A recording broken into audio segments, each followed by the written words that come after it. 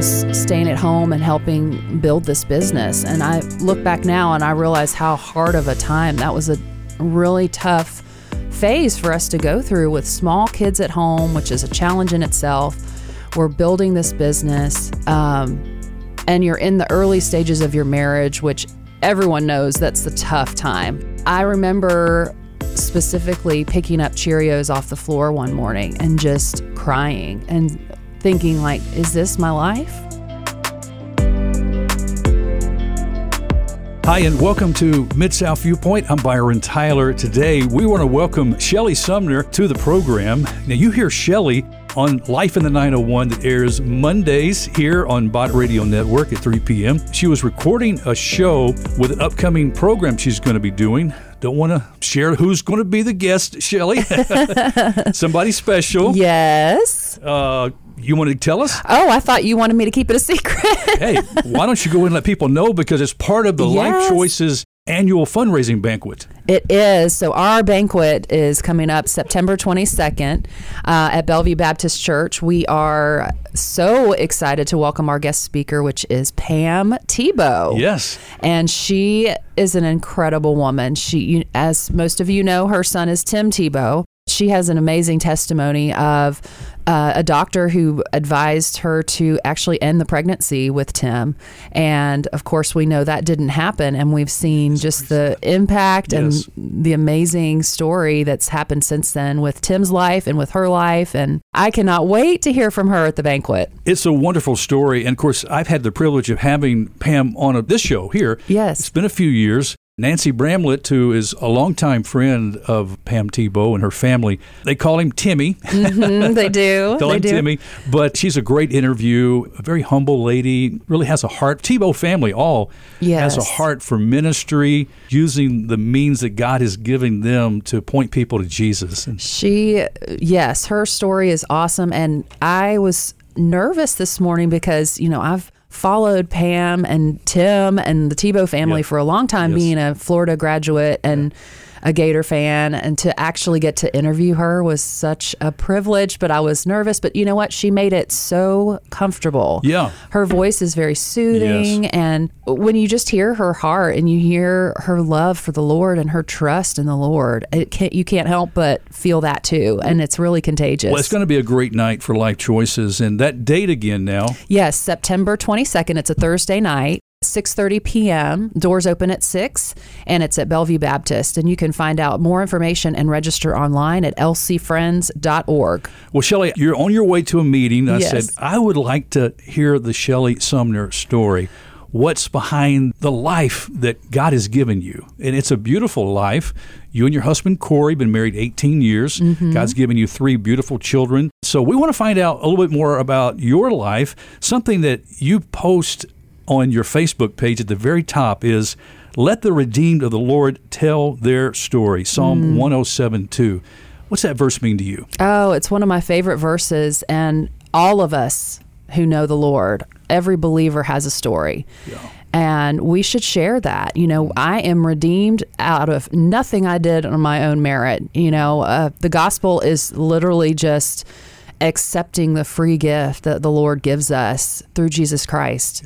There's nothing that I have done to earn that, and thank goodness, because, I'm a mess. I'm a mess without the Lord, and we all are. So my story is probably like a lot of people's story. I was raised in a Christian home, mom and dad that stayed together, so I'm very fortunate with that. The oldest of 4 girls. My parents had me and my sister Kim 2 years later, and then tried one more time for a boy and got twin girls. But we're all very, very close, military family. My dad was in the Air Force. But raised in a Christian home. I remember my mom leading me to the Lord when I was 6 years old. I was in the top bunk of a bunk bed and started asking questions, and she's told me since then, like, oh no, do I need to call the pastor? Like, this is the moment, and isn't that funny? That's sometimes how the Holy Spirit works. It's happening now. Wow. And it's not in any formal setting. It's in a bunk bed, but I remember it. I still remember making that decision. And of course, it wasn't just all roses after that, as most people would say with their Christian walk. I did all the right things, I thought, leading up to, growing up. And I was a camp counselor, and I was in the choir and did all the church things. My testimony really starts when I went to college. I completely went away from the faith. I don't know what caused it initially, except that it was just my own selfishness, my own pride, and really just getting out of God's word. And maybe peer pressure? Peer pressure for sure. But really what I noticed is being out of God's word, even for a little bit, you forget. You know how in the Old Testament, God's constantly reminding the Israelites of things because they were forgetting. Yeah. They were forgetting. And that's exactly me. And that's all of us. Our human nature is we forget what God's word says. We forget his promises. We forget his goodness. And we seek our own. We seek our own will, our own pride, our own lives. Yes. Yeah. And that's what I did. And I'll never forget feeling like one day I will clean up and I'll be good enough to kind of come back to the Lord. I remember that constant whisper from the Holy Spirit, that nudge of him wooing me back.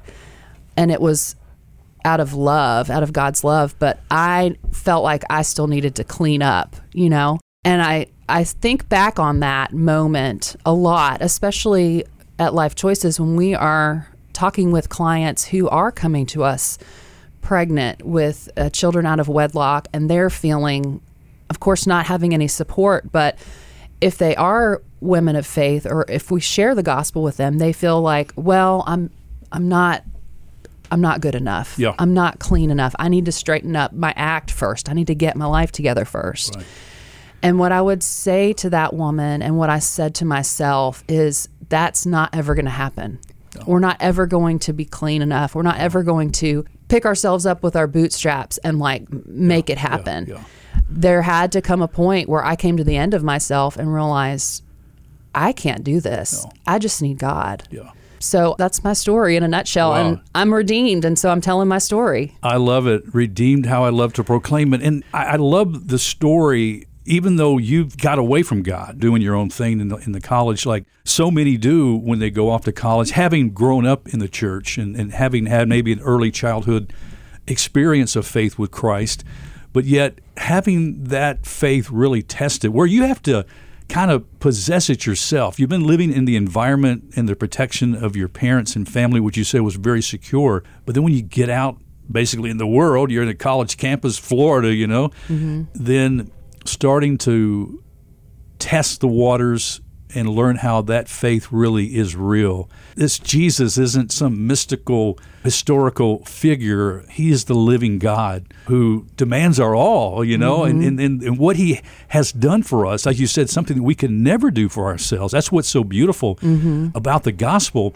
that it is a gospel done in Christ, mm-hmm. not a gospel due of our own efforts, Mm-hmm. It's because of what Christ has done for us.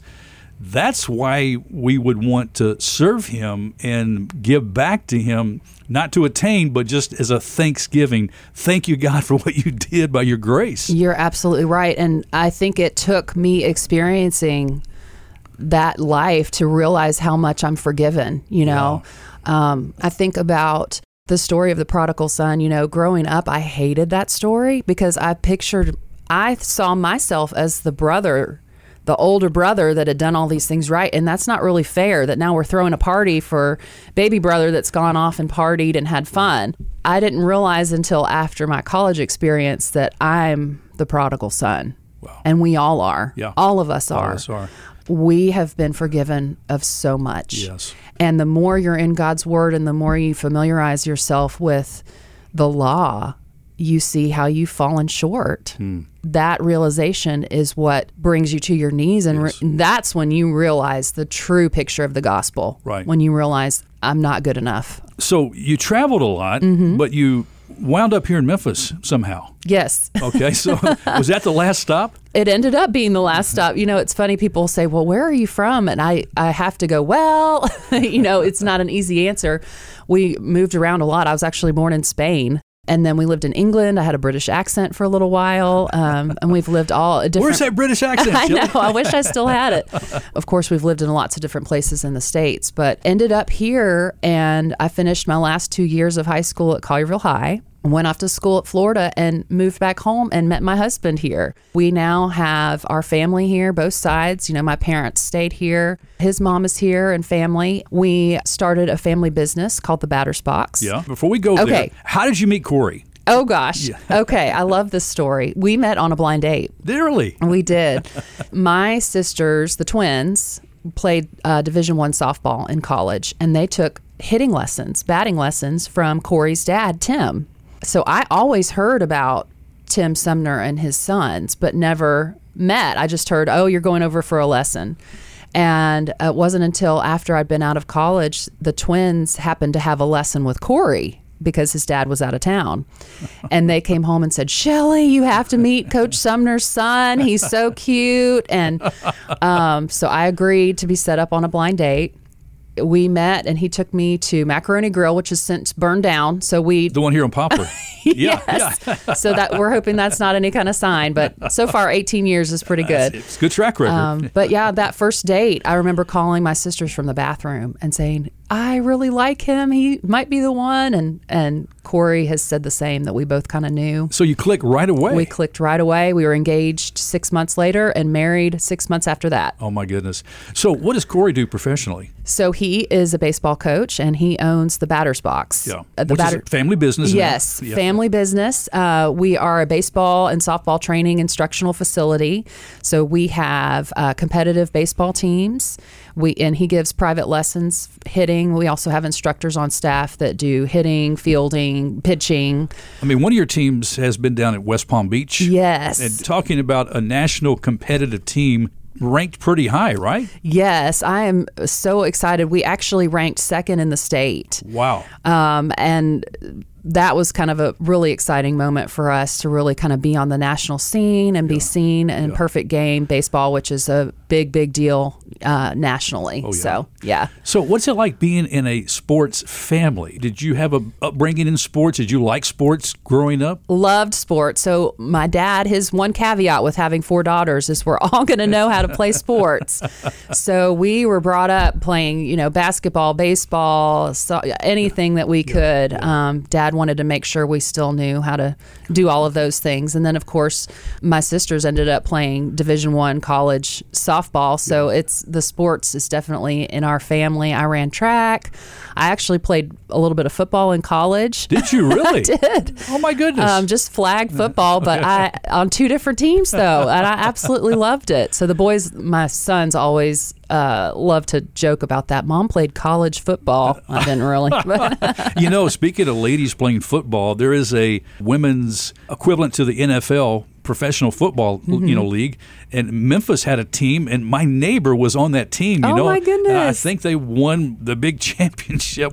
That's been quite a few years ago. Yes. So yeah, that's pretty neat. So what have you learned about trying to balance out when you got family, you got kids in school? Like I said, you got 3 the ages now. You've got 8th grader, a 6th grader, and a 2nd grader, your little girl. Yes. So trying to balance out scheduling for school, homework, after school activities, your life with, life choices, managing the Batter's Box. I mean, Shelly, how do you balance all this? It's a lot. It is a lot. And I don't think I do anything well in my own strength.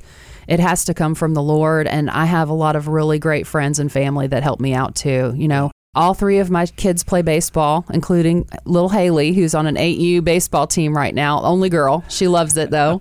So they're all playing baseball. Preston's playing football. Haley's in gymnastics. They're all in school, homework. I'm working. Corey's working. We're both helping with the business. And the only thing I can say is it takes a lot of prayer, and it takes a lot of family and friends to help out and kind of keep it running. And of course, I know church is an important part as a family for you. You're involved with your church family too. About your walk with Christ, how have you seen that change as a mom? Has change as balancing out all these schedules, how you depend on Him, your prayers? I mean, how do you see that relationship infused into all of this? It's been a journey. I know a lot of moms can relate. When my kids were real young, I was staying at home and helping build this business. And I look back now and I realize how hard of a time that was. A really tough phase for us to go through with small kids at home, which is a challenge in itself. We're building this business, and you're in the early stages of your marriage, which everyone knows that's the tough time. I remember specifically picking up Cheerios off the floor one morning and just crying and thinking, like, is this my life? Is this it? You know, like, I'm not doing anything worthwhile. It didn't feel like my life had value, which we know is not true. No. But you look back and realize those small things, those small choices, those small experiences God was using for a bigger picture. And I see that in so many ways now. And I know I'll continue to see that. So I think the biggest lesson I learned from that is that God is trustworthy. Yes. And we can trust him even with the small experiences that don't feel like they're going to mean much. He uses everything in our lives to bring about his glory. Yes. Well, don't you too think that we often confuse our identity in how we perform? Yes. Maybe as a mom, what we do at work, when as a believer, our identity totally is wrapped in Jesus Christ. Mm-hmm. And we have to realize that and secure, and that's our identity.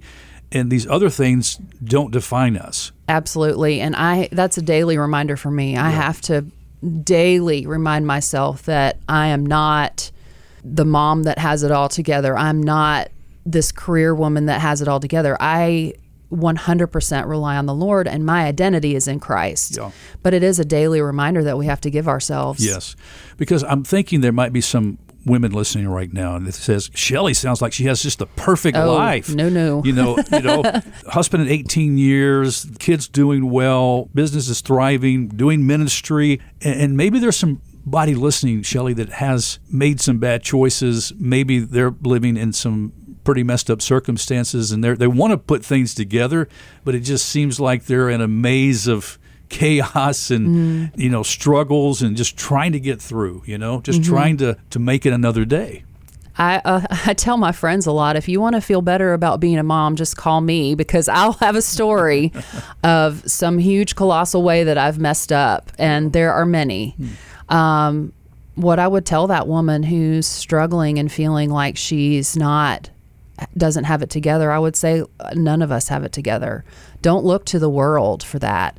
Look to Jesus. Look to God's word for that strength. And because when we are weak, he is strong. Yeah. And that's what God's word says. We have to rely on that. What about fears as a mom? When you look at the world today, as we talk about the culture, we're living really in a post-Christian culture, and knowing you're raising your kids to be warriors for Christ in the future, and what they're facing. What kind of fears and how does that challenge your faith as a mom raising kids in today's generation? It is a scary time. It is a scary time to raise kids. But I'm also reminded of the story of Esther, where God talks about for such a time as this, and I think about my kids and how before they were formed in my womb, like the Lord set a time for them to be here. And so instead of being fearful about where we are in this world and about my kids, of course I'm going to be fearful for that, but I also am trusting that they're going to be warriors for Christ. They're here for a reason, and they are going to be standing for truth at the exact right time that they're supposed to be here. Yeah, I love that. That's a great, that's really, we have to trust the Lord in that, in all of those things, knowing that he can work out in the most adverse circumstances. He's been faithful. We have Scripture to testify of his faithfulness, as you said. And we have to go back to the Word. We have to be in the Word, our fuel to feed our faith. Absolutely. Without it, we're on shaky ground. We have to have that. Rizzo, he's an important part of the Sumner home. Yes. So we are Cubs fans, which I know there's a lot of Cardinal fans out there, so I'm sorry. But our family, we go for the Cubs, and Anthony Rizzo is who our dog is named after, which he's since moved on to a different team. So we thought about renaming him, actually. But he is a rescue pup. Is he? He's part Border Collie, part Coonhound, which is an interesting mix. Yeah. But it's a kind of a funny story. We adopted him through a program where he was actually in prison. He was called a jail pup. Bad dog. I know. So they found him in Middle Tennessee on the side of the road at a gas station in a box with his litter mates. The adoption agency that we went through actually had a program. It's called Paddle, I think is what it's called. But basically, they're too young to be adopted out, and so they match them with inmates in the prison. And the inmates raise those puppies and train them until they're ready to be adopted. And in return, they earn money for their GED. That is beautiful. We broke Rizzo out of prison. We actually had to go into the jail to get him. You met the person who trained him? Yes. That is wonderful. And we share pictures so they can kind of see him growing up, which is neat. But we have threatened him many times that he's going back. I love it. I love it. He's not the perfect dog sometimes. Since 2019, you've been on staff at Life Choices. Mm-hmm. How did you hear about this job? What did you know about Life Choices prior to coming on staff? I knew of Life Choices. I've always been pro-life, but of course had no idea what all our ministry does. It's an incredible, incredible place, but it's a God story completely. The job was not posted. I was actually interviewing for a different job and needed a reference and reached out to a friend. And the friend said, "Oh, I just heard today that they might be looking at Life Choices for someone." And so it was one of those God stories of, oh, I hadn't even thought of that, you know?